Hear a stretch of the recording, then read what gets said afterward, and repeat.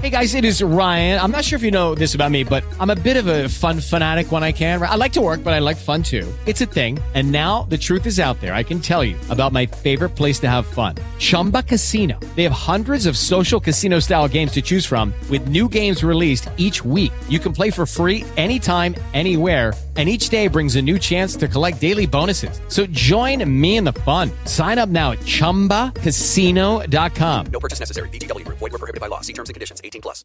Always record episode 127 with the one and only Steve Willner. We're riding on the internet, cyberspace, set free. Hello, virtual reality. Interactive appetite, searching for a website, a window to the world, got to get online. Take a spin, now you're in with the techno set. You're going surfing on the internet. Hello. Hey, Steve. Hey, what's up? Hey. David, do you have your backup what's up, man? Recording going? Yes, I do, in fact. All right. Nice birds. It's very peaceful sounding. Where are you at, Steve? At my house in Portland, Oregon. Oh, okay, you're back. Yeah. Nice. You were in Japan for a while, right? Last November. I went for a couple weeks. Okay. Yeah, but you've been traveling about a little bit lately, somewhat, Yeah, maybe? Yeah, we've only been home. We've been just going for it, man. We started in New York, and we were just kind of making the rounds on the West Coast and stuff. So my fiance travels a lot for work, so I end up going with her a lot of the time. So we've been having fun, man. What about you guys? Oh, I don't know. Nothing exciting on the traveling tip. I haven't been outside of Santa Cruz in months. I've never stopped in Santa Cruz, but I really want to go. I'm still kind of exploring the West Coast. I want to check out Santa Cruz pretty bad. Cool. So what kind of projects are you working on lately? You got anything? I'm doing a project with this guy that is someone that watched like an old Soundless Dawn video on Tesseract, like Hypercube stuff. He said like it was just overdue for an update. And this guy like makes hypercubes out of like, he's like a metallurgist. He sent me one. It's fucking beautiful. And he basically hired me to recreate that whole video and make it more current and modern and stuff. And so I'm working on that. I'm helping Ezra with his stuff. He's going to start promotion for his second book. And still working for Rents Radio and doing a lot of like conspiracy theory of videos still. Oh yeah, what's the subject matter? Like lately or just in general? Oh, whatever. I mean, is there something lately that comes to mind? Yeah, not really with Jeff, but lately it's been the flat Earth theory stuff. Oh boy, I know. Yeah, what do you think of that? Fuck, man, it kind of blows my mind. It blows my mind because there are some things on the heliocentric model and the geocentric model both have they both work in some ways. Obviously, it sounds ridiculous, but there's questions that you can't answer for the heliocentric model, and there's also questions you can't answer for the geocentric model. I think Marty Lee just posted something about it. Yeah, there's a couple things. It's like I've been flying a lot. Like I just told David, like traveling a lot, and like here I'm on Marty Lee's little blog thing. As why when a balloon ascends into the upper stratosphere with a camera and takes video on the Earth, no curvature is ever seen. How is it that the horizon continues up all the way as you ascend? Now, I fly a lot, so I often think, like, why doesn't the pilot always tip his nose lower? If the Earth is spherical or globe-like like it's supposed to be, they'd have to compensate for those dimensions of the planet, but they never do. And then the other one is like, why are there hardly any photographs of Earth from space? Why is it nearly everything that we get from NASA is like a composite image? Yeah, that's true, man. That's fucking weird, huh? Yeah, dude. If you type in, if you specifically type in like picture of Earth from space, yeah, I've been through it, man. An even better one is like pictures of satellites. They're all composite images. I'm serious. You could Google it right now. Google satellites. You won't find a single real satellite, and you're like, what the fuck is that about? It's very Truman Show-ish, you know? Right. What's the deal with the Earth thing? Yeah, and there's always these like computer generated images, and it's like, and if it's not computer generated, it's like you said, like a composite thing, and it's just weird. Why would they go to that much trouble then? Sure. Like, it's almost trouble to not do something in a way. What I'm interested in is the utility of deceiving everyone about the flat Earth, because the flat Earth doesn't reveal anything fundamental about the universe. I don't see it. I guess Not that you know of. It's just purely. You could say, well, it's just purely a psyop just to fuck with people. At the same time, I think.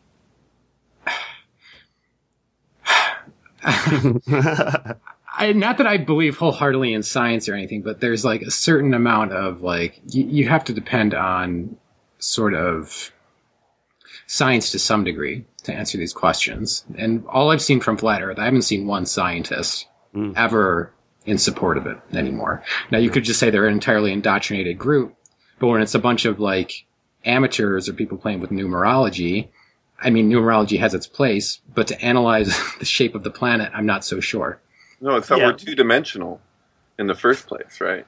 Like, everything's two-dimensional. It's just you can't see the forest from the trees. Like, if you're in a two-dimensional piece, things seem to stand out, you know? Yeah, it's an illusion. I mean, relatively, I would say that's totally fine. Like, yeah, because we are two-dimensional, all depending on what dimension you're viewing things from, honestly. It's like, you can postulate any amount of dimensions, and you could say that the 6th dimension to the 8th dimension is two-dimensional or something, right? So, yeah, you could argue that however you want, but I'm saying, I don't know.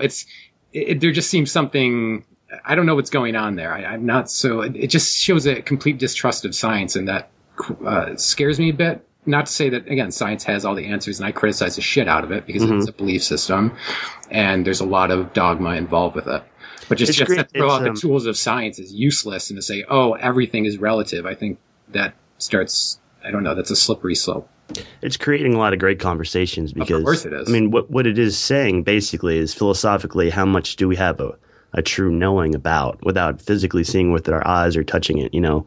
So it reminds you of that aspect of it. Like we're supposed to take for granted a lot of the things they teach us in science books, but they have the same composite image of the Earth they did for the Apollo 17 mission that's 50 years old on textbooks in 2015. You wonder why those things are never updated. And there's a lot of little strange things like that. But a lot of it has to do with NASA and how they're so in control of those kinds of things, of what gets out from their perspective to the public.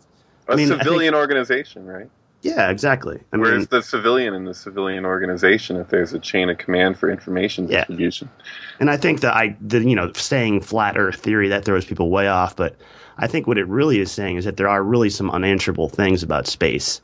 And, you know, there's some things that I've seen with our most advanced technology, HD, you know, deep space Hubble stuff, it just looks like shit going in under the shit. I don't know. Like we can't even explore our planet fully, and we get these very bizarre images sometimes from them, and that creates a lot of conspiracy theories. I get that, but there's some hard science that's impossible to work around as well. I mean, on the other side of things, if there's the flat earthers don't think that they think there's a literal firmament. At least some of them do. So they think that there's like no International Space Station. Like all that shit is completely photoshopped or done, you know, shot underwater and that stems from like people that still, you know, are curious about. I've seen some moon footage of like, you know, launchers and stuff like lifting off the moon that looks so dumb to me. They don't look real. Intuitively, they don't look real. So yeah, well, fake footage doesn't necessarily imply that there's nothing. It just means that they want to give a representation of something that's other than whatever the fuck is actually happening. You know, precisely. Yeah. I don't know.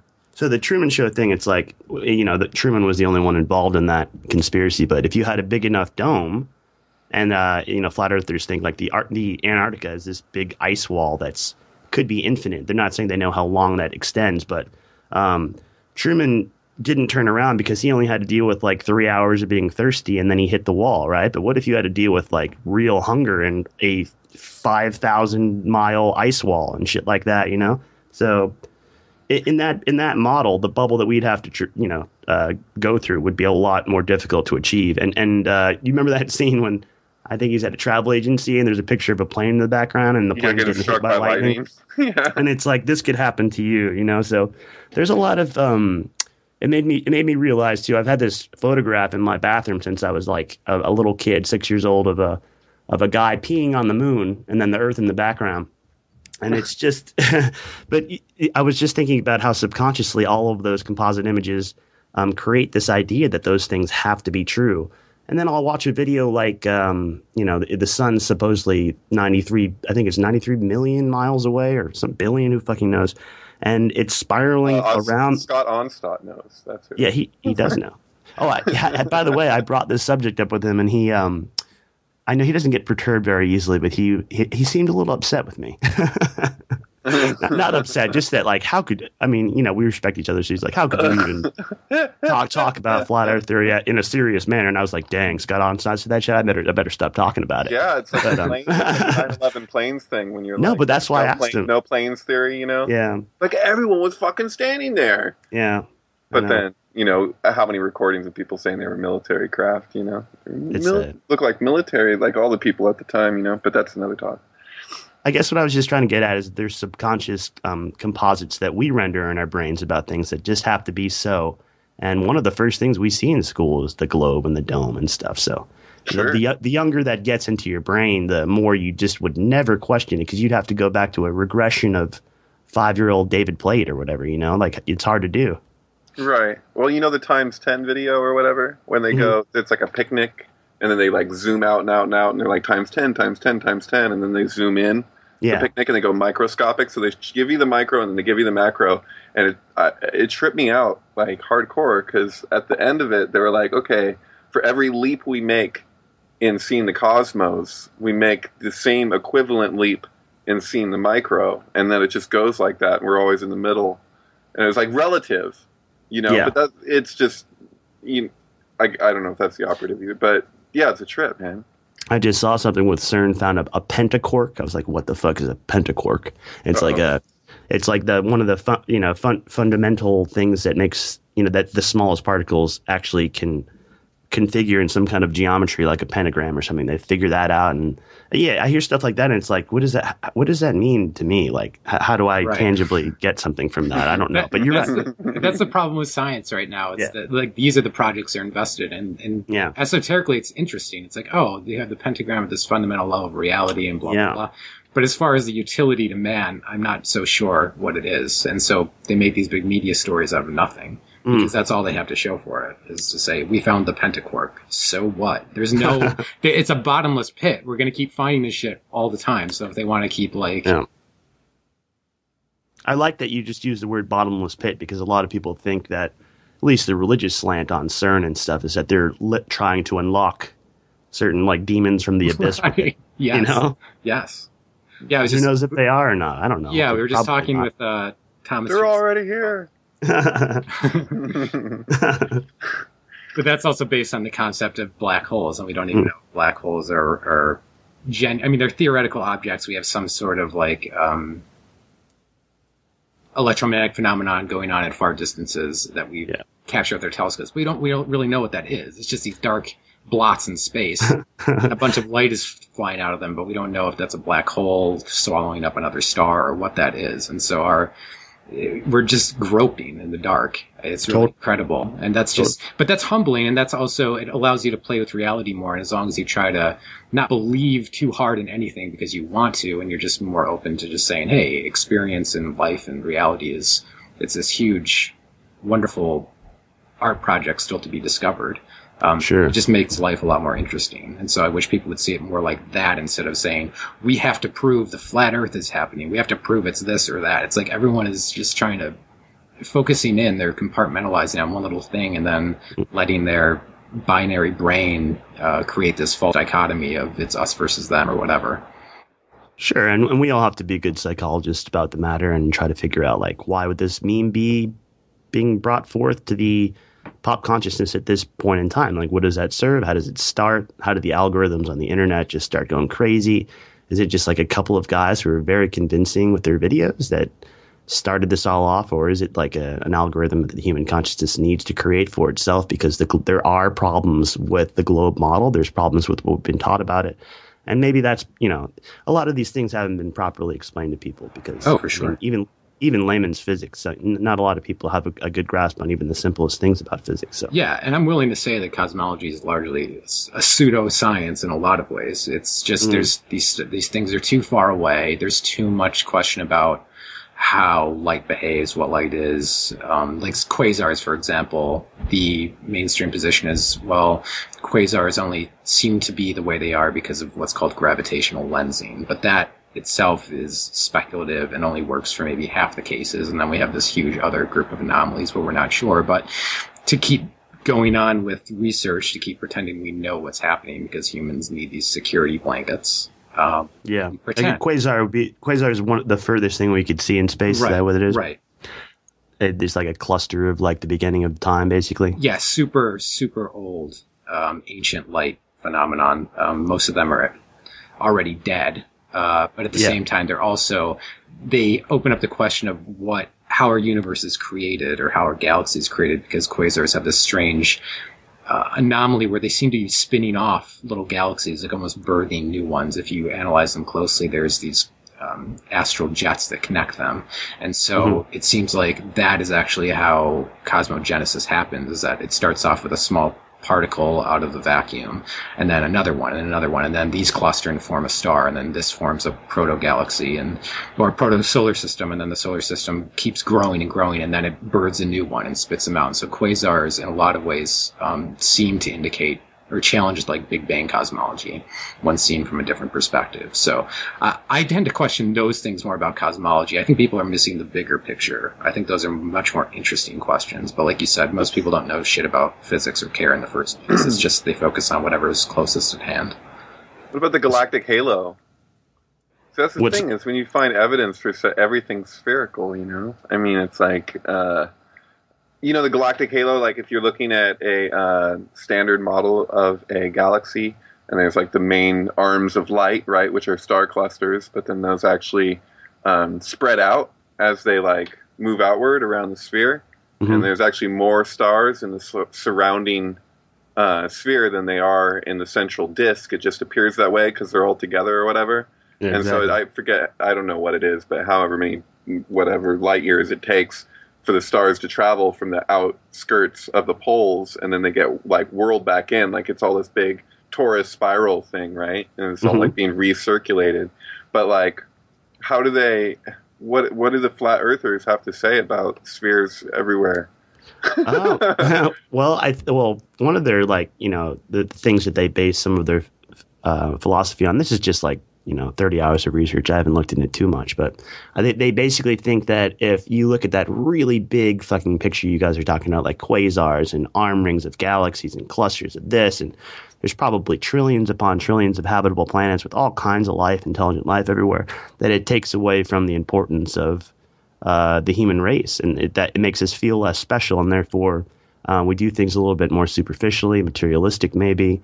And we don't feel as close to God as we would if there was a fucking literal firmament, and the geocentric model would place importance on Earth. Like it was this grand zoo created by a God on purpose, because we're a special experiment or whatever, or a TV show or whatever it is. So yeah, like when you're just one of billions of possible planets, you lose your sense of specialness, I guess. And that works in politics, and that works in sociology, and it works in herding the masses together. That's basically part of it, and that's the part that gets hokey with me, because it's very dogmatic, like monotheistic. Earth was it South Park? yeah.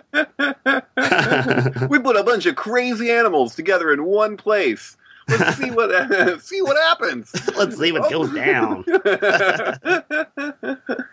Well, that's interesting. So what other conspiracies have you been delving into other than flat Earth? Oh man, that's been pretty much it. I'd like to hear. Go ahead. I was going to say I'd like to hear more about that whole CERN, the Lucifer thing that you had mentioned a little bit about. Something about Lucifer's army being unleashed from CERN or something. Oh, fuck yeah. Well, so I have this really bizarre contact. I don't know if I think I briefly told you, David, but like if you do this kind of research for a while and you do make videos on it, you write a little bit, you blog about it. Sometimes you'll just run into people that are at least claim to be high up and have something to tell you because, I don't know, they watch some of your stuff or you just randomly met or whatever. But in like 2002, through Freemasonry, this guy, Michael Prescott, crazy fucking guy, like really high up in Freemasonry, and really high up in the Mormon church. I didn't even know they were related or connected, but I guess they were. Introduced me to this guy. Like, if you type in his name, is Supreme Rockefeller. It's ridiculous. And if you type it into Google search, it's just all this con artist stuff. Like, a guy trying to claim he's a Rockefeller changed his name just so he could, I don't know, screw women or get a lot of money somehow, or dupe people, basically. That's all you'll see about him if you type in his name. But I actually met the guy through him. I went to his house in Tennessee for Thanksgiving, and it was just a very bizarre experience. I still have, minimal contact with him. He sends me images, text, it tells me what he's doing, what he's up to, basically. And there's a religious slant with him. Like, when I went in his house, he had all these Egyptian relics and art, things that he had flown over that were absolutely incredible. He gave that guy Michael this like miniature statue from of Isis from like the Temple of Abydos. Like, it was an original. And he's like, do you want this? And he's like, sure. Like, he just gave it to him. And the top level of this guy's house, and we're talking like McMansion, like there was helicopters on the property. The top floor was like satellites. It was like a mini NASA on the top. And so I kept kind of, I kept up with him a little bit. We have a little bit of transfer of dialogue and stuff. And he sends me the weirdest shit. Like, he sends me these uniforms that he's wearing that I've never seen anything like it. Like, I've never seen any military personnel wearing it. Different patches and military badges and stuff that I've just never seen before that were like about secret space programs and who the hell knows what. Lately, it's been FEMA. He's been in a lot of FEMA outfits. But the reason I just brought that up is because the last picture he sent me, he was in front of CERN. He's like, have you ever heard of CERN? I was like, of course I have. And he started, this is what he asked me in the text message. He said, have you ever heard of the sigil of Apollyon? Or have in any of your research, have you seen the sigil of Abaddon or Apollyon? And, I did a quick Google search because I didn't really know what he was talking about at first. It just means Apollo. I realized that there really wasn't any, specific sigil of Apollyon on the net. And he's like, yeah, we ran like cross something algorithms to make sure there wasn't anything on the net, but sometimes these things leak out. And so he gives me these like little cryptic things. I'm like, what?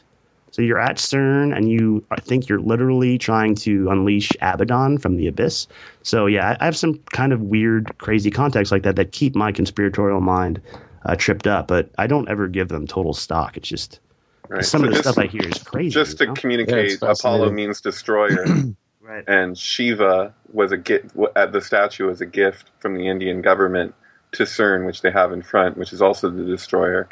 So there's a resonance between Apollo and Shiva, meaning they essentially have the same meaning, right? Yeah, basically.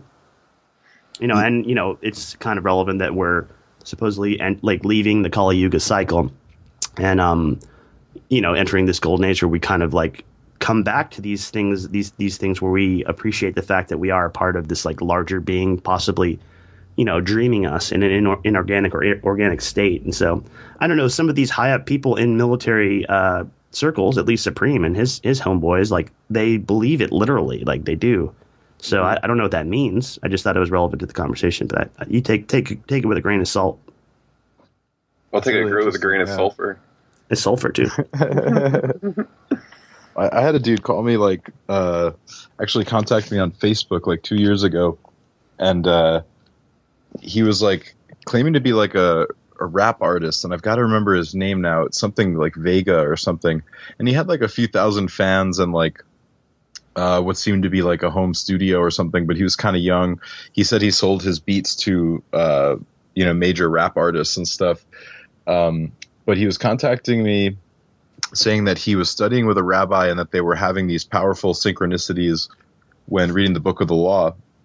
And so he was telling me he had these secrets to tell me about how a certain passage in the Book of the Law with this kind of cryptic string of letters, he said it was the chemical formula for free energy.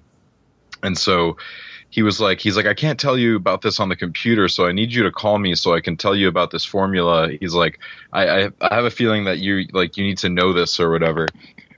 So I end up, I'm like, dude, I don't know, it's a little bit weird. I kind of don't want you to know my phone number and stuff. So I was like, if you really want to, share with me, at the time being I think I was a neophyte of the AA at that point. So I took an oath to always serve potential students, before myself. So I was like, all right, I feel obligated in different ways to try to talk to this guy and see where this goes or whatever.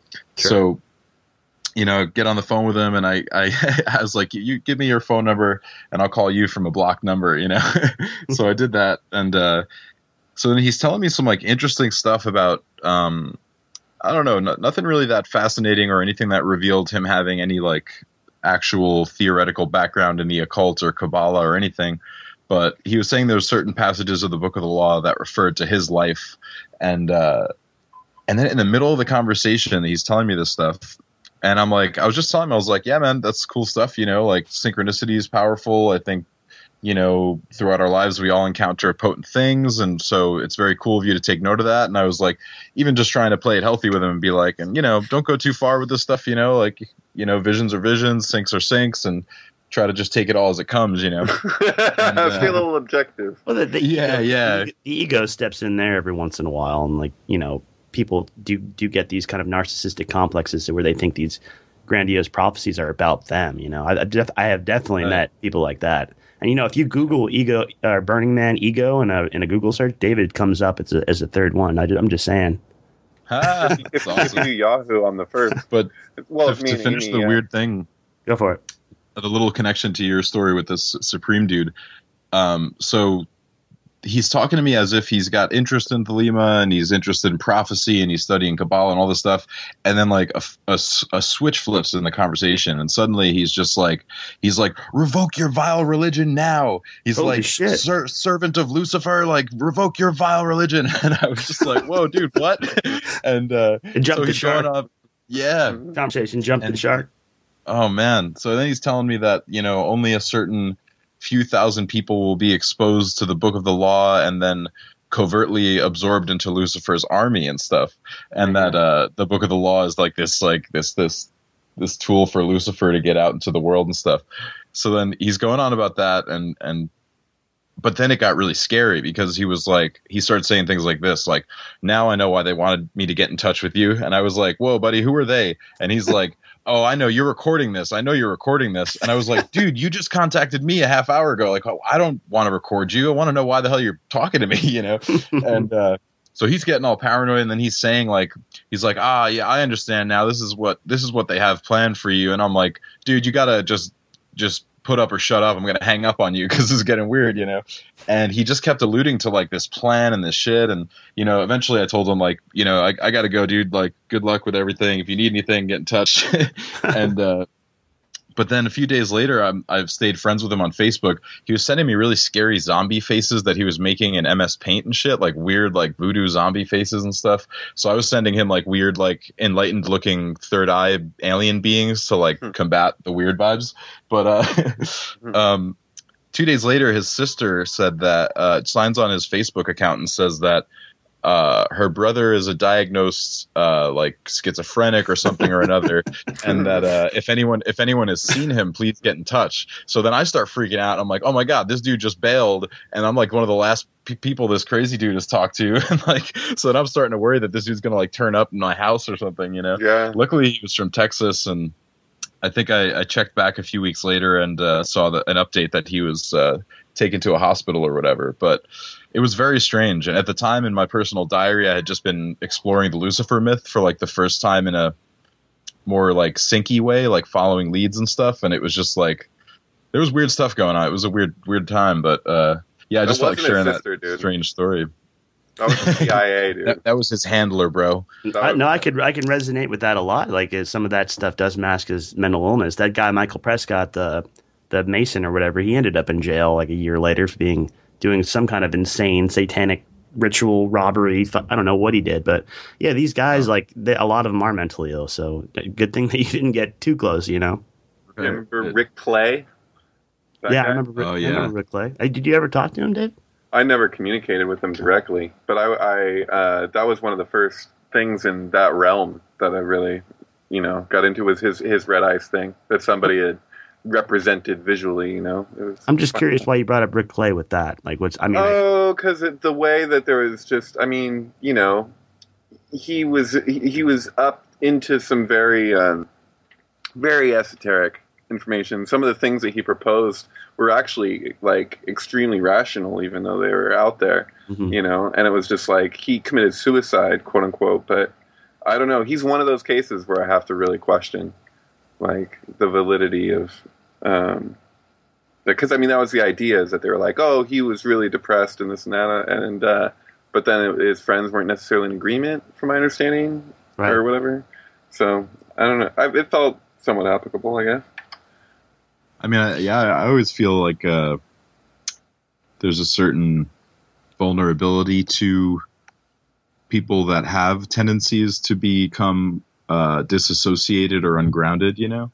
So then there's the conspiracy side of which, you know, those people have utility for things, you know? Like, so, you know, just because people are crazy also may not mean that they might actually not be involved in something, you know what I mean?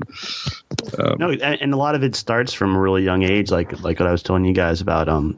Like the thing that triggered me about the flat Earth thing was that I always had this picture of the guy peeing on the moon and this really fake-looking Earth in the background. I never really gave it a second thought.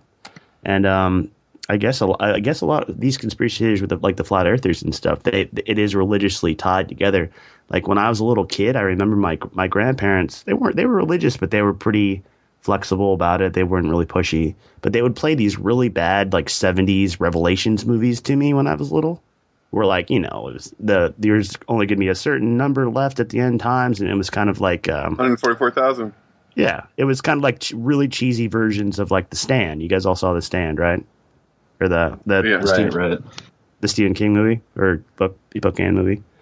Anyway, they showed me a bunch of like really cheesy versions of that, and my grandma would watch Pastor Hagee on the TV, so he's been like talking about these 4 blood moons since like I don't know how long ago, but like a lot of people, I guess everybody feels like they're living in the end times, even if they're not. Like how far back does that go?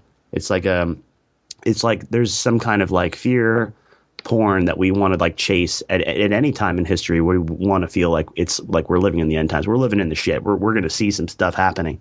And I'm seeing that escalate in my work and the conspiracy theories that I'm getting. Like people are just like, I almost wonder if they're making it happen to a certain degree. Like they want these things to occur. It just has to, because prophecy has to be fulfilled, et cetera, et cetera. You know, be it scientifically or be it any way these people choose to go about it. But it is weird when you see all these things coalesce at certain times and like when they pop up in pop consciousness and why. That's what I try to track, and always have your foot in one, you know, tangible place and realize that a lot of this stuff is crazy. A lot of this stuff is for entertainment value only, you know? And for me, I mean, that reflects one of two things or both at the same time. So Freud, take him or leave him, he hypothesized, you know, we all have sort of this death instinct that's balanced by the love instinct, and it's this constant battle between the two. And so whichever one is taking over in your life, you'll tend to externalize it. And in the same way, similar to Apocalypse or Armageddon, where that actually means revealing, which is just a deep psychological process. And so often we're projecting out into the world what we don't want to solve within ourselves. So it almost is like this collective externalization of that individual process of death and rebirth that no one is really willing to deal with on a personal level. So they're saying it's going to happen to everyone at once, almost as, I guess, a way to distribute the anxiety, maybe. That's how I break it down in a armchair psychology kind of way. Right or wrong. I mean, I've problems with both those interpretations, but I think there's definitely something to that. And that's why you see it over and over and over again. It's something, it's got to be primordial. It's got to be a proto level of the mind, exuding itself, and people not, I don't know, confronting it in the right way. Yeah, I think too, like, it seems like, you know, our consciousness and things like language and the mental processes that we use are all focused on like binaries and, you know, contrast and things. And so I think there's definitely a natural human tendency to just want context, you know, where it's like, oh, well, there's a beginning and there's an end, and we know that we come into the world and there's a beginning and then our body dies and that's some kind of end. But that's the interesting thing. Like, I feel like when I try to remove myself from, you know, beliefs and dogmas and things like that, like as far as I could tell, I've never seen anything begin or end, but I've just been here, and so I feel that the mind is always seeking like the map of like, well, there's the beginning of the story, there's the end of the story, and the prophecy will be fulfilled, and like it's like this it's that drive for meaning, where it's just like because the scary thing is really just the fact that we're all out here in this beautiful chaos of like self-created harmony and all kinds of beauty and stuff, but yeah, I feel like people want to grab onto an end of the world narrative or a apocalypse narrative or a climax, but like I tend to feel like we're just living in this eternal climax thing, like this novelty kind of machine thing, but I mean, I certainly have seen in my lifetime like all kinds of apocalyptic confirmations of feelings and thoughts, but I feel like on a mass scale, it just becomes context for people to like define themselves in, and it could go both ways. It could like help ask all the right questions to define ourselves, or it could just limit ourselves, Well, in a dualistic world, that's kind of what you were striving for. Like Jason Horsley, he's said a million times that he thinks that the meaning or goal in life is not to be happy. It's like to have union again, So a lot of this stuff is like funneling from each hemisphere of our brain, like picking the one or the other. But we're just trying to get back to those original breadcrumbs of how you can find union in yourself, and that's like what real peace is. So a lot of these conspiracies and like these prophecies that have to be fulfilled is probably just us wanting to get back to union with that feeling of just being oneness with everything. Right. Yeah, I often feel like my personal trip was, I don't know, I was always interested in mysteries, but I was heavily passionate about conspiracy and things like that, like early on, and then that led into a deeper curiosity about mysticism and just human nature itself. But I honestly do feel like the conspiracy theory is like this first kind of layer, this like outer crust where you're looking for truth, like this truth about all this conjecture and all these narratives. And it's like, there's this virtue in it where it's like, we've got to figure out the truth because the truth should be, and we've got to find it and do it and make it, and like, so yeah, I totally feel like conspiracy is a natural, or conspiracy or just any kind of constructive, framework of a map, is valuable in that sense, Well, it's all about the lie, right? So, like, the lie is inherent. It's like the crux of the fall. So, our ability to lie to another, our ability to lie to ourselves, and then the fact that we tell. This is the Mein Kampf thing, where it's like we tell lies about little things. Sometimes, like people generally, when you're looking at the populace, people tell these small lies about small matters in their lives when they have to.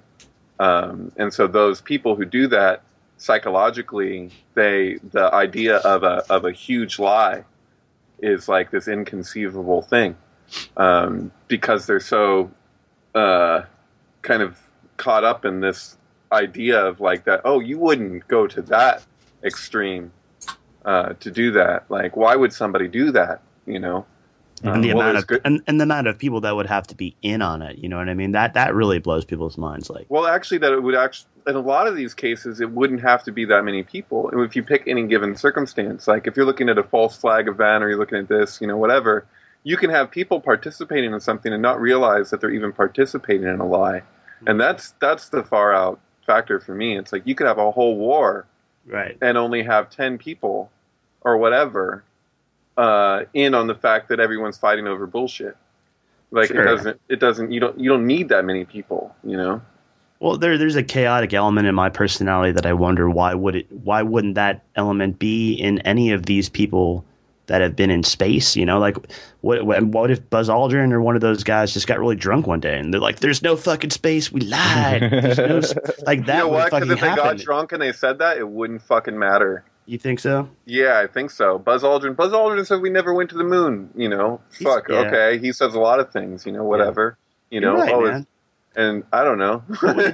What would it take anyone, someone asked me, like, what would it take you to believe so-and-so about the way these prescribed physics work and stuff? It would probably take me physically experiencing what they were seeing with my own eyes, And, for the longest time, like when I would see pictures of the solar system, I mean, that's still the most prominent image of the solar system is the sun in the middle and the planets kind of like orbiting around in these mostly circular orbits and stuff. But if the sun's really rocketing through the Milky Way at, I don't know, 400,000 miles an hour, which is insanely fast, then that means the planets are kind of chasing it in like a toroidal vortex. Oh, yeah, we're going along with it. Yeah, spiraling through space. Yeah, exactly. Spiraling while spiraling. But that image is not the one that's fully put out there. I mean, maybe it is now. I mean, that's how the world and that's how consciousness is changing. Right, but when I was in school and you were in school, they never like emphasized that. That's fucking far out, dude. It's really psychedelic, I know, and I would have had a more psychedelic idea of the universe if they taught me that as a kid. It was just like mind blowing when I saw a really good rendered image of what that looks like. So I think that's really inspiring because like the further we go into time, whatever that means, like. We're starting to see, whether we're 2-planers or 3-planers or whatever we are, like we're just starting to see more details. More, the pictures are getting more clear, and I really love that about life. It excites me. I'm sure I'm not the first one to think this, but when relating to the flat Earth thing, I can't help but be like, is it a joke? Is it like you were talking about? Like, what does this communicate about the culture right now? Like where we're at for this to be this kind of popular thing? Why would it be on the rise now? It points out. Kind of like the idea that if we're like, oh, well, if you have, in terms of dimensionality, it's like, oh, we're relating to this. Like, it could just be that what we've taken as the norm is just as illusory as this wackadoo idea, but in reverse. So it's kind of hard to communicate. But like what we could infer we're actually existing within, like what we're calling 3D, could be as far removed from that thing we're actually in on another level. You know what I'm saying? Like, sure. And that's the irony that it's like seems to point to for me. It's like this kind of joke on our consciousness. It's like, oh, you think this is crazy? Well, the truth is where you think you're at right now is just as crazy. For sure. And I mean, there's nothing wrong with pointing out that there could be alternate models of things that work. I don't think a lot of the flat earthers say that the globe theory, it's a working model. Everybody agrees it's a working model. But, they'll just use ridiculous examples like, what's that guy, Branson, Virgin Galactic or whatever? He's like one of the first person to try to privatize space flight. And that's allegedly not related to NASA. He might be, who knows? But anyway, he had one of his planes crashed and like the flat earthers are like, oh, he hit the fucking firmament. Oh, yeah. That airplane hit the firmament and they use stuff like that. And you're just like, what? Like, so it's just like degrees of perspective and like what you allow yourself, how malleable you can be in those things, especially with the amount of educational programming we get at a young age. I keep bringing that up, but it's hard to beat. It's hard to get past. Can I ask a question here? Good to hear your voice, Steve, by the way. So I'm really happy to hear you guys talking on this topic. I'm coming late to it, so I didn't catch a lot of it. But I've been pondering a similar sort of thing, and maybe the answer can be explained as eloquently as boiled down to that same thing. How much do you want to bend your reason, and do you want to be open? Do you want to all those sorts of things? But I've really been thinking a lot about this idea of the crisis actors. Oh, yeah. And you mean like Sandy Hook stuff? Sure, yeah, exactly. But this is a really broad stroke to place on it, so I'm not trying to just shit on the whole concept. But ultimately what I keep coming back to is this idea of it would be so, you guys familiar with this idea of like, we want to believe there's a conspiracy because at least somebody's in control. Right? There was like a popular Terrence McKenna and Alan Moore have said these sorts of things. Like, sure, of course. The planet, the world is rudderless, but a conspiracy at least makes you feel like at least somebody fucking knows what's going on, right? Right. Well, even if they don't have our best interests at heart, exactly. There's somebody at the wheel. Right. It's a comforting notion. Well, sure. the crisis actor stuff for me keeps coming up in my mind as a very similar sort of thing. And again, I'm not trying to paint a broad brush that there's no such thing, but my point is more that it's a really comforting thought. If I were sitting at home and thinking, man, my family could go to the supermarket, what was that, Arizona Jared Lee Loner guy, you know, my family could go to the church here in, you know, in Charleston, South Carolina. My family could be at a wherever the fuck, right? And not sure. Or myself or my loved ones, whomever, or just the idea that there's fucking tragedy in the world. And we could be sitting here looking at the, you know, as a conspiracy culture, we could be looking at these things going, man, I really have sympathy and my heart goes out to these people who died, you know, and et cetera, et cetera. Or you can go, you know what? There isn't even any, those people didn't even really die. Those are actors. I mean, to me, isn't that such a comforting, selfish thought to think, yeah, you know what? Actually, there's no fucking tragedy. It's all pretend. It's all pretend. Right. Well, it gets weird when those victims have this intense need, which gets fulfilled to become multi millionaires over the loss, you know, and still making money. Like in certain cases, like you mentioned, Sandy Hook, obviously. But yeah, that gets the families got reimbursed for housing. No, they and stuff like donations. Like people have been donating to Sandy Hook victims like nonstop since it happened. They've become like big time millionaires. Like everybody involved, you know. That's true. Like, I'm not accusing, you know, whatever, but there's some very curious elements involved there. But yes, I get your point, Alan. I think we all do. And then we can pretend we're not complicit in these things. I mean, we're all participants in this culture in a way. And in so many ways, it's a culture that perpetuates this war machine that creates the blowback that then creates these terrorist attacks, whether some be false flags and some be blowback. But it just seems like in conspiracy circles, they just, every time any story gets publicized, it has to be a false flag. And there's got to be something psychologically wrong. No, but that's the thing, though, is that we're talking about particularly sensationalized events, man. And there's like so many events all the time that don't get this kind of shit. But if you, I mean, do you guys still keep up with like a lot of conspiracy news? Because I find it's gotten to be a parody of itself in the sense that there is no journalism, there is no research. If a story, like a breaking news item, hey, there's a shooting going on in wherever. In this, you know, right now there's a guy shooting up this movie theater. You will have 30,000 people taking to Facebook going, false flag event. You know, I knew, you know, you don't fucking know. Well, and I'm not. That's kind of a more recent thing that we're able to say stuff like that, or that happens so quickly now. And yeah, I deal with that because, you know, Rents Radio is like one of my biggest, you know, job related things that I do. So I see all that stuff come through. Like I see James Fetzer, I get really high and they show pictures of the kids that are supposedly alive from Sandy Hook. And I'm like, whoa, is that them?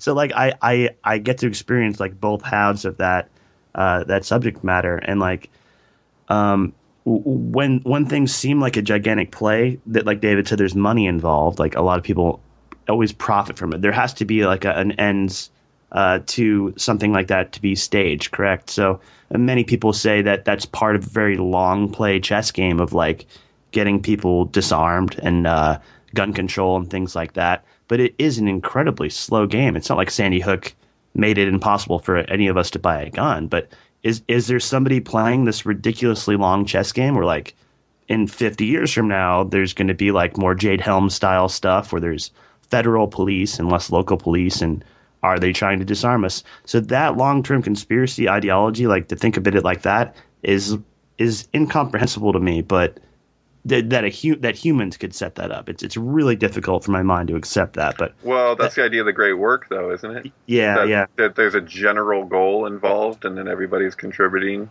to it in some way, you know? Well, yeah. Well, wouldn't that be the ultimate genius if it was that long of a chess game? It's hard to comprehend how long that would be, but. Like these little things, they don't expect any act like Sandy Hook or anything to be the be all you know, trigger point in which all these things are going to fall into place. These are like, they're not dominoes. This is like really right. Well, it's more really of a go game than a chess game, right? Exactly. Yeah, because it's all territorial. You know, there you go. And it's just territory of consciousness too. Sure. Well, then fill the empty spaces. Sorry. Sorry.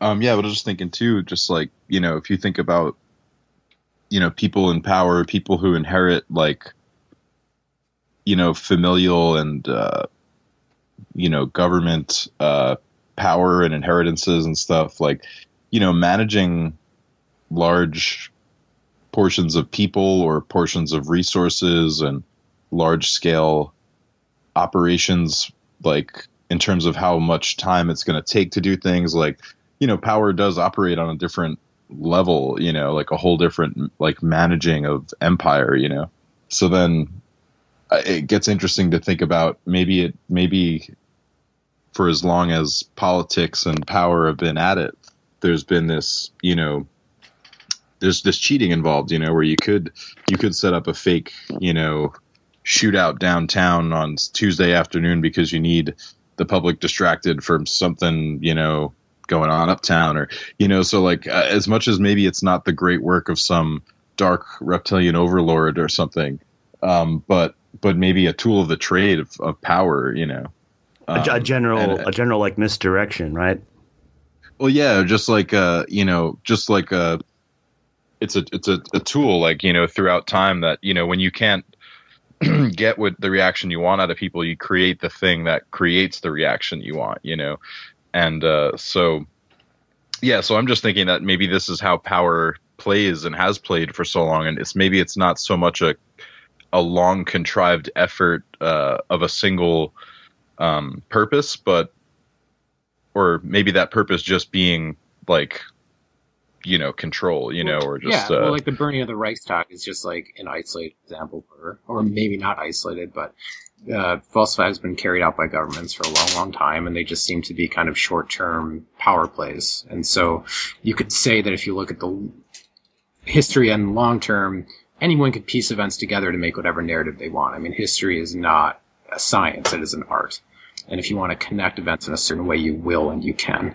But like you're saying, Kevin, this is just sort of a trade practice, and that if enough random powerful groups do it that aren't really in communication with each other, it gives the appearance of this grand plan, but it's really nothing more than... what, though? There's an issue. What issue? When Alan's saying, that we've seen immediately people are like, oh, false flag event, and people get over the top and all of this shit.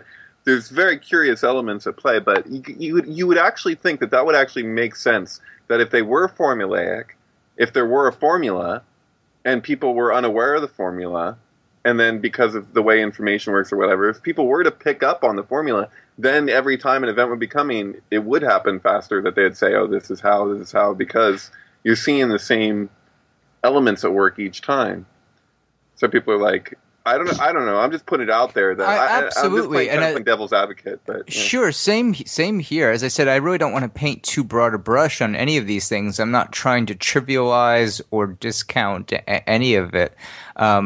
Rather, though, I think, as much as I'm trying to avoid generalization, it's that same issue that I have, because if you make an excellent point that, yes, you can discover the formula and you could say, hey, this has all the ingredients of, but there's multiple layers to that, even, because one, what is the source of the information that you're basing this formula? Oh, I see the proof of this formula in blah blah blah. That is coming from your mainstream media that you claim is so tightly controlled. So are you basing your evidence on the journalism of an institution that you don't believe? Right, but how tightly controlled are we actually saying? Because it seems that most of the conspiracy theorists in that realm don't believe it's tightly controlled at all, but just tries to be, and that it's got major flaws to that side of it. Like, they're not really able to achieve... their special effects are limited, Wait, you're implying that we could go around the country faking mass murders with no whistleblowing at levels of government, like no local police chief goes, actually, there's no fucking blood here, or, any of these, like, the level of the conspiracy, but they can't pay off a fucking dime a dozen, wannabe Katie Couric on, some podunk town journal, news anchor, and be like, hey, can you say such and such? That's bullshit. Mm-hmm. Sorry, David, that wasn't aimed at you. I'm just... No. Did you see how crazy the coroner report was for Sandy Hook? The guy that was in charge of doing the coroner report. How it's nuts. the whole. Well, that was the thing too, is that no one's allowed to look. It's the first time in U.S. history or whatever that a state has made it illegal to look at death records, and it happened 2 weeks before the shooting or whatever. It's pretty convenient. Yeah. For real. Yeah. I'm with he you. was questionable. But okay, so let's see it this way. Let's the Anglo-American establishment conspiracy, that Carol Quigley pointed out in Tragedy and Hope, for example. So I consider that a real conspiracy, and there's even, you could argue there's some sort of lineage to that. At the same time, those assholes created huge institutions that perpetuate those original architects' ideology, that then the people that fit into those institutions later are nothing but cogs. They really have they don't have the same motives necessarily. Maybe some of them do, like the real higher ups, like Skull and Bones dudes, but really small groups. And then the rest, it's really the technology of the institution that's perpetuating the ideology. It's not consciousness or a consciousness of a nefarious plan in the people in those institutions. So to say these people, this large group is in on it, I don't see. I just see that we are living in the singularity, that the technology, which had these original biases sort of imbued in it, are what are perpetuating these things. Do you get what I'm saying? Yeah, I get that. I think it's also interesting to consider that sometimes these institutions are less temporal expressions of those people's wills, So the American Empire is this vessel now for this project, that was began. And so there's a certain consciousness inherent in it, but it's not confined to it, but I definitely, I get what you're saying there, but I think there's still that the power in those institutions that's kind of echoing from individuals. Well, I think they're definitely there's a lot of Calvinists or neo-Calvinists that think that they're, the chosen ones. Now, at the same time, I think that, and then they can just sort of occupy their positions of power without any actions of consciousness or conscience because, we're the chosen ones. And then there's these, monkeys below us that fuck them. It doesn't matter. So in that sense, I just see it as really cynical, money-driven, sort of really primitive animalistic behavior on the part of humans that is really leading to all this bullshit. And it's not they're so smart. It's just they have these institutions that are extremely powerful, and we are herd animals. And so I guess we've just been living in these patterns for so long that the same shit keeps happening over and over again. And we want to say, someone is planning every time, but it's just blowback from an original planning. I would say there was an original plan in place, but that plan is long since really just given way to more base drives of profit and greed and so on and so forth. Yeah, I mean, we do have that herd mentality, but what's changing really rapidly is social psychology and how we immediately react to some of these things. I don't know if it was David that said it, but we have people that are throwing up that these things are hoaxes a lot quicker than they were even 5 years ago, and it makes me think that if these events actually occurred, or if the conspiracy theorists are half right or all right that they didn't occur, it still allows somebody with an intelligence level of around our intelligence level to analyze what the group or what the herd will do. I think even Jim Morrison read a lot about how to incite a riot during his shows, and because he tested a lot of things on the amount of people that would come to his shows, the psychology of what he could do, what he could do with his body, with sexuality, with provoking people, and he tested that market. And in the 60s, that market was a lot different than it is now, and it's changing faster and faster than ever because of the internet and because of all of these people coming out right away and not believing anything. Even if they see a video of someone getting shot, they're a lot quicker to say, he didn't get shot, there was no gun, there was actually an ulterior motive here. So right. The people that are noticing the ulterior motives and the amount of how quick we can turn it around on the internet is making a big jumble. It's making it all seem very, very ambiguous. So the conspiracy market's not going anywhere because we're able to create like these algorithms of conspiracy very quickly now, and it doesn't take much to get it started. The fire doesn't have to be that hot for it to get started. It's just really shot out there quickly these days.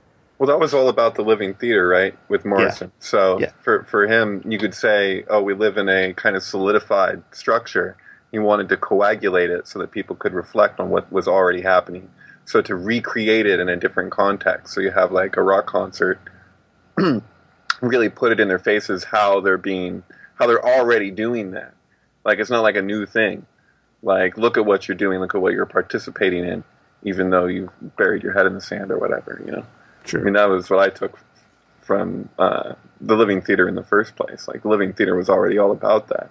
Like, you know, they would basically look at what the bare minimum was for something. So if you're looking at, like, nudity, they're like, oh, well, you just can't show your nipples or whatever. So they'd put a little piece of tape. Women would put a little piece of tape on their nipples and walk through the crowd and say things like, I'm ashamed of what's most beautiful or whatever. You know, and that was where the idea came from for him to take his dick out but not take his dick out. So people would say, oh my God, yeah, I saw the thing, but it's all, you know, they wanted to see it, and so they said that they did, you know. Totally. Have you guys heard the name Aaron Russo? Do you know that guy?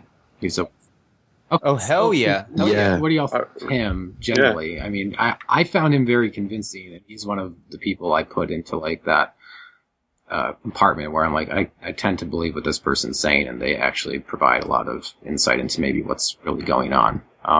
But then, of course, I don't know. He died 5 or 6 years ago, and then of course the conspiracy will deepen. People say, well, he was given cancer by guided electromagnetic radiation. That sort of shit. Obviously. But at the same time, like, I found him believable. I didn't know what you guys thought of him. Can I just throw one thing about Aaron Russo?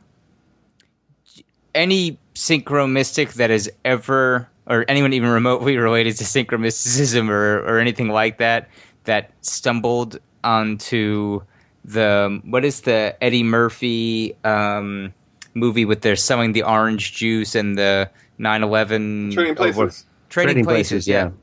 Do you know Aaron Russo, who made a documentary saying the Rockefellers and Rothschilds came to him and said they were behind 9/11 and all this shit, right? Right. Do you know Aaron Russo was an executive producer on Trading Places? What? Yeah, that's crazy. That's totally crazy. Yeah, I'm pulling up his IMDb now. Holy shit. Interesting. Am I right? Is it executive producer or something else? No, it just says producer. I don't know. Executive. Producer. Okay, yeah, you go. So see you next Wednesday. Right. So like the idea that this movie that so accurately foreshadows 9/11 was produced by a guy who ends up saying he had advanced knowledge of 9/11, that to me is an example of what we might normally think of as sync, maybe not so much, right? Like a Joe Alexander Back to the Future type video starts to take on a different type of context in a scenario like that. So you're looking at the IMDb. Who was the director of Trading Places? I'll tell you that 1 second. John Landis. Yeah, so I don't know. You guys, I'm sure, are all familiar with this, but it's good to tell people because it's weird. Like every John Landis movie pretty much has the "See You Next Wednesday" somewhere in it. But the origin of that is 2001: A Space Odyssey, when Frank Poole is talking to his parents before he dies, and they say "See you next Wednesday," and they sing "Happy Birthday" to him. Oh, fuck. So so if you even go to Wikipedia and just type in "See You Next Wednesday," it'll list every John Landis movie that references it and everything else that references it. But yeah, I always thought that was really fucking weird because like that was the thing, is that Trading Places has this whole 9/11 thing, but it seems like the ultimate synchronistic. I don't know how to put it. 2001 is like the pinnacle of 9/11 conspiracy shit for me, at least, you know. He was also the executive producer of that show Sliders. Do you guys remember that one? Oh, yeah. So, I mean, he dealt with like that kind of like Stargate event like early on, I guess 95, he did that. Right. Well, relating to Kevin's stuff, he did Thriller, which in the theater it says "See you next Wednesday" in front, right? He worked with MJ on a lot of stuff. Yeah, Thriller's one of them. What's really interesting is that he's on his Wikipedia page. Of course, there's nothing even referencing him speaking out in support of 9/11 as a conspiracy at all. Yeah, who is this? Aaron Russo. He made the film. He narrates and produced and directed the movie Freedom to Fascism. Yeah, but that's of course. But I'm just talking about his 9/11 activism. So there's nothing on Wikipedia even mentioned. Right, because beyond the film, he's an activist. He did all kinds of stuff, right? Yeah, he was a libertarian, politically speaking. And political candidate, even. Nevada, something. Well, yeah. It's funny. I'm sorry. No, I didn't mean to interrupt. I'm sorry. It just reminds me, too, of the that 9/11 Mega Powers and Twin Towers video I put together. It's got Jesse Ventura in it, and he's commenting on the wrestling match in 1989 between the Twin Towers wrestling team and the Mega Powers. And I don't know if you guys have seen that video, but there's an intense amount of terrorism vocabulary throughout that whole match.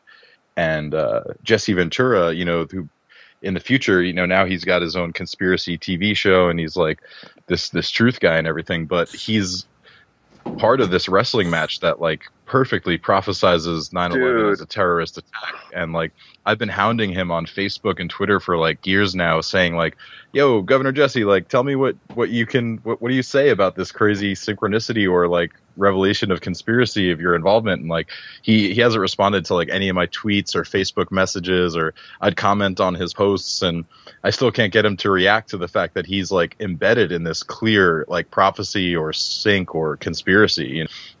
And people just don't write back when it comes to stuff like that. If you really nail someone, and I'm sure he's probably kind of a hard guy to get hold of, but I can't imagine he's that hard. I mean, I don't know. I've tripped out on that when you're trying to contact somebody that you feel like you really found something on, and then they just, there's just no reply back, So nobody here has ever actually tackled Jim Carrey or any of these guys, just you saw him on the street. Keanu Reeves just grabbed him.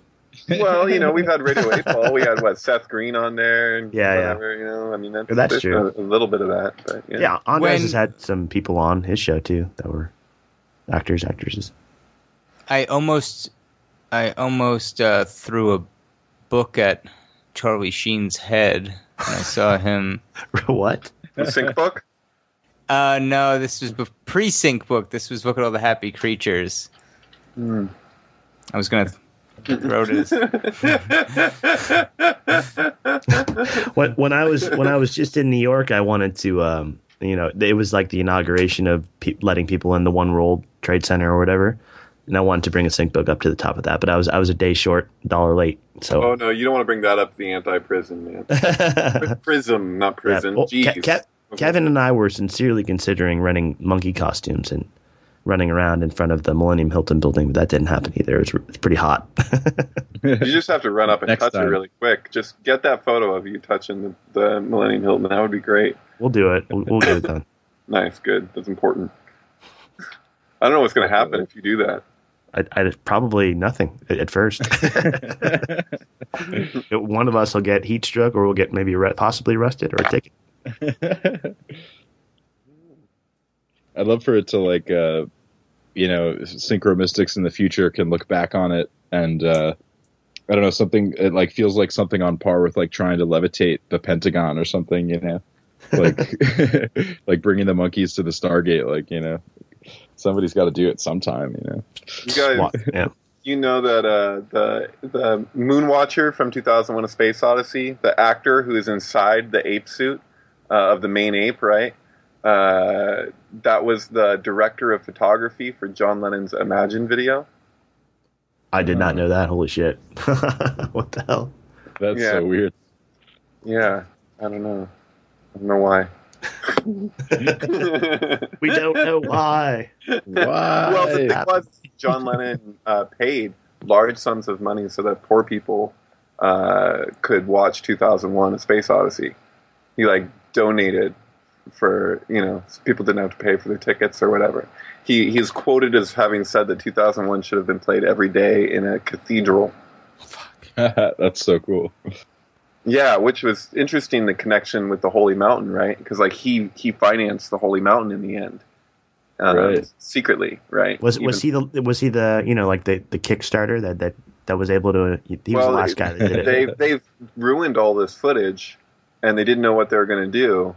And he loved El Topo, and so he gave Jodorowsky a large sums of money, him and Yoko, to finish the film, to make up for the wrecked footage, supposedly, which is very reminiscent of like Lucifer Rising in a weird kind of way, because like Bobby Beausoleil or whatever ran off with the footage, and they say that Lucifer Rising isn't the same amount as it would have been otherwise, but it's just Lucifer Rising, the Holy Mountain, like 2001, the whole like premise of everything's Maya, turning over the table. It's very similar to the whole premise that's presented, like the false flag Odyssey idea. So I don't know. It's just that's some interesting correspondence there for sure.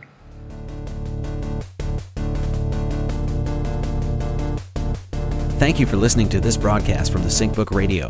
If you enjoyed this episode, there's so much more content waiting for you at thesyncbook.com. Tune in to our other SyncBook radio programs, 42 Minutes, Always Record, the Marty Leeds Mathemagical Radio Hour, Synchronize, Pentamental, and Sync Quick News. Our newest episodes are always free, and members get access to our full archive of over 600 hours. You'll find all of this, as well as our books and videos, at thesyncbook.com.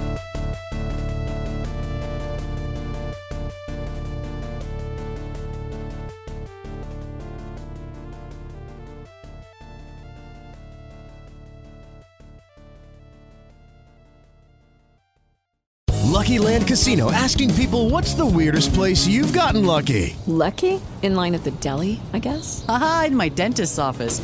More than once, actually. Do I have to say? Yes, you do. In the car before my kids' PTA meeting. Really? Yes. Excuse me, what's the weirdest place you've gotten lucky? I never win and tell. Well, there you have it. You can get lucky anywhere, playing at LuckyLandSlots.com. Play for free right now. Are you feeling lucky? No purchase necessary. Void where prohibited by law. 18+. Terms and conditions apply. See website for details.